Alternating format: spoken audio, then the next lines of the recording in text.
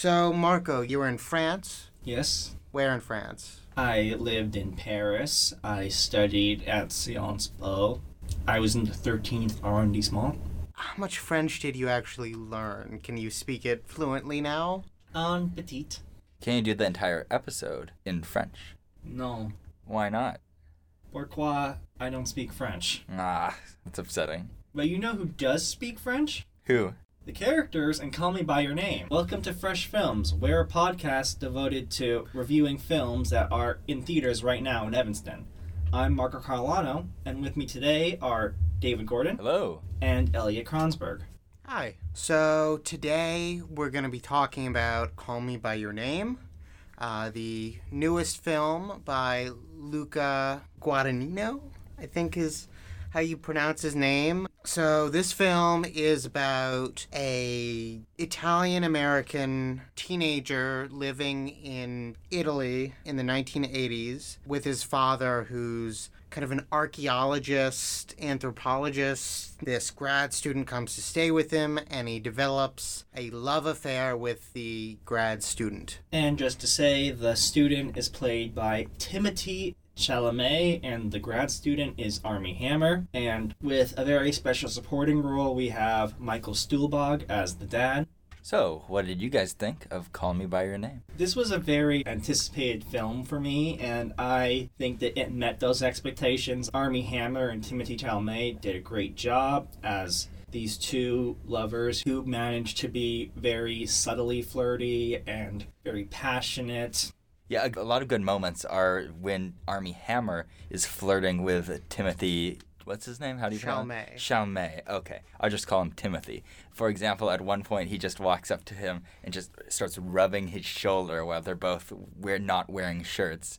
And I'm like, wow, that is very forward. Because I thought it was going to be a twist that they were gay, actually. So it just took me by surprise. Yeah, that's something I really liked about the film, was that at first you get these not-so-subtle hints, like the shoulder rubbing, and Timothy is kind of a little confused. He thinks at first that Armie Hammer's character doesn't like him because he's kind of cold, but then he does these really forward kind of actions, and then sort of without any grand machinations, Timothée Chalamet is just like, I've got something to tell you, and Armie Hammer knows, and right after they kind of begin this love affair, and it's really beautiful.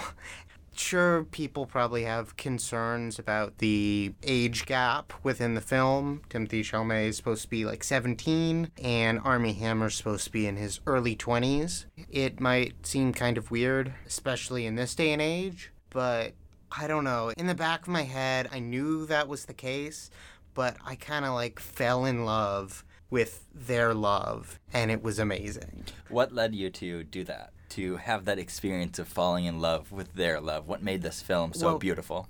Well, so Timothée Chalamet's character, I expected him to be like really grown up, I guess. I thought, having seen Timothée Chalamet in a couple supporting roles, I thought he'd be full of himself, but like he was just a kid. He did like these awkward or kind of cringy things sometimes. He kind of threw fits, and not little kid fits, but moody teenager fits.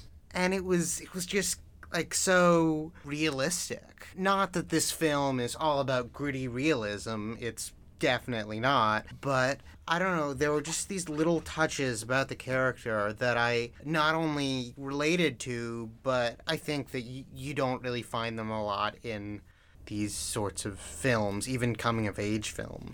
And I'll say this for Armie Hammer, too. He has effortless charisma. He's, like, magnetic throughout. You see him dancing numerous times, and you just want to dance with him. He has this presence of slacker cool, but something deep down simmering. There's this desire to be with Timothée Chalamet's character, that it's both has this sense that he's this charismatic person, but you also get that sense that he is also insecure and has multitudes to his personality as well. Call me by your name and I'll call you by mine. Another thing I think that adds this winning chemistry is the way that the film portrays them. This film is very much in love with both Timothée Chalamet and Armie Hammer's bodies. There's a lot of loving takes of how their bodies are sculpted. There's pretty on-the-nose comparison to sculptures at one point. Yeah, there's a big focus on their bodies, and some could argue that this is gratuitous, but I think it's trying to emphasize the physicality, and by focusing and fixating on the physical between them, it amplifies their spiritual connection and their love. What's really interesting about the focus on bodies is that I read that in the original screenplay by James Ivory of Merchant Ivory fame, he had a lot of truly gratuitous nudity, and the director cut all of it out. Even though we're always seeing like their chests and their legs, you never see their genitals. Even the most graphic sex scenes are graphic not because you're seeing these kind of explicit body parts, but just because you're seeing something you don't usually see in mainstream films. That highlights another interesting aspect of the film. The director manages to portray a relationship without fetishizing it, which is a problem that films like Blue is the Warmest Color run into, when the film just seems to have random sex scenes that are drawn out in order to portray the connection between the two characters.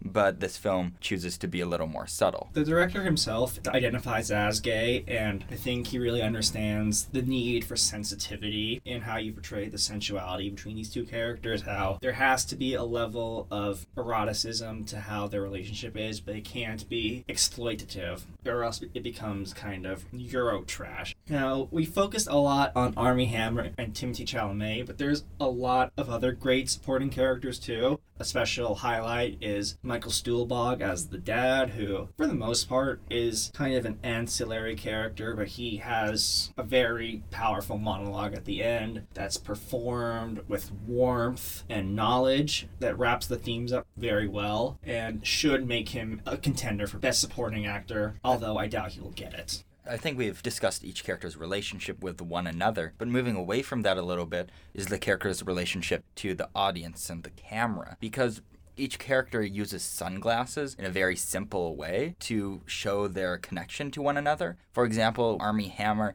and Timothée Chalamet, they wear sunglasses and talk to each other when they're not being serious or honest with one another, and then they very quickly remove those sunglasses in moments when they're being sincere. That's a really nice and simple way to show character intentions. And similarly, the camera does the same thing with placing characters behind certain objects. For example, when Timothy is about to confess his feelings to Armie Hammer, Timothy walks in the foreground while Armie Hammer walks behind a fountain or monument of some kind, and that obscures him from the camera, which is good because that parallels his relationship to the audience, because the audience already knows Timothy's feelings towards Armie Hammer from previous scenes, but they aren't sure of Armie Hammer's feelings for Timothy. So we don't know the extent of Armie Hammer's feelings until they meet up at the end of the monument and both are viewable by the audience once again. So that's a lot of really subtle things with blocking and cinematography that I think work really, really well in this film. Going forward on that with the cinematography in general, the cinematography is not flashy per se, but it has a lot of great touches to it. That scene you described is shot in one take for at least like a good 8 to 10 minutes. 8 to 10 minutes? Holy shit. Was it actually 8 to 10 minutes? Yeah, I mean, it was probably like a roll, I'm guessing. Damn, very impressive. Okay, please continue. There's like a very long shot of them just riding bikes outside of the frame of the camera, which is very beautiful. There's also like a few times when the film gets manipulated for effect. One time when Timothée Chalamet's character is pondering his feelings, the film gets kind of blurry and a little messed up to enhance that sense of isolation. Well, let's go a little further than that. I feel like it has more to do with reminding the audience that this is an idealized portrayal of reality that can't last, rather than really showing isolation. But I'm curious what you guys have to think on that matter. I mean, I definitely think they're idealized because the love story is just, it's like too good to be true, and you think at times like, oh, something's got to break this. But when it's not broken, realize that the relationship in the film is so amazing. It's portraying this idealized first love that, one, you can't find in reality, and two, even the characters will never really be able to replicate it with other people. As Michael Stuhlbarg says towards the end of the film. A final thing I want to note is the importance of music in the film.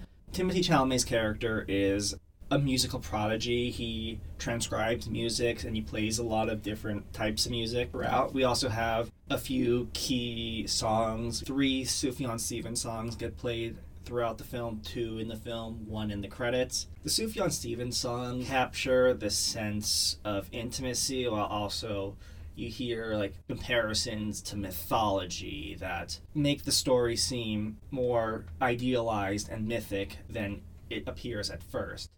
The music picked for it has a very pertinent effect.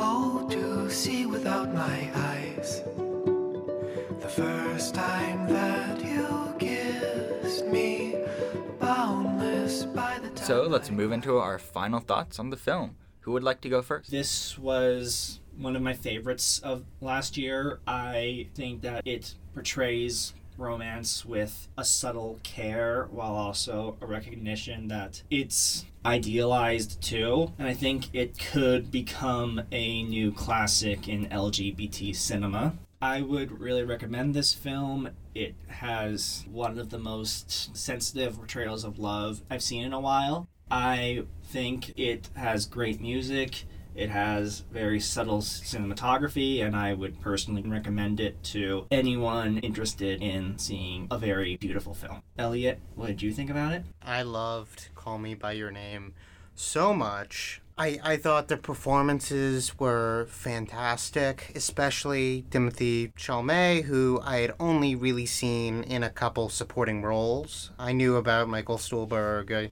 Armie Hammer, but Timothée Chalamet just portrays this teenager who's kind of in a million different worlds at once so well. And of course, Sufjan Stevens' music, I really loved its inclusion, especially Mystery of Love, which I think was in the trailer for it. I recognized the song immediately, and I got so excited when it was on, and it's been stuck in my head for almost a week. I don't know whether this film will go down as a classic, but I know it's one of my favorite films ever, and I'm just so glad that someone made it, even though I didn't even know I wanted it until it was right there. So I would recommend it to everyone, from children to grandmothers, though both children and grandmothers probably will not understand all of it. I know my own grandmother was a little confused when she saw it. David, what are your thoughts? Cool. So, my thoughts on this film are that this film works in very simple ways that aren't exactly subtle, aside from the subtle interactions between Armie Hammer and Timothy, the younger boy. However, the cinematography and the lush landscapes work really, really well to highlight and amplify the performances, which also are very effective in portraying 2 gay lovers. So this film functions successfully in every single category. And not only that, it functions successfully in creative ways. So this film consistently had my attention. And not to mention the beautiful long takes that we already discussed and the musical aspects. I don't know, this film just is perfect in every way. So I would recommend it to pretty much everyone. So yeah, those are my thoughts. I'm Marco Carolano. And I'm David Gord. And I'm Elliot Kronsberg. This has been Fresh Films from NBN Audio. You can find us online at northbynorthwestern.com under the audio section. We're also on Apple Podcasts. Thanks for the use of Mystery of Love by Sufjan Stevens. Just watch. This is how we'll say goodbye to us when the time comes. later. Meanwhile, we'll have to put up with him for 6 long weeks.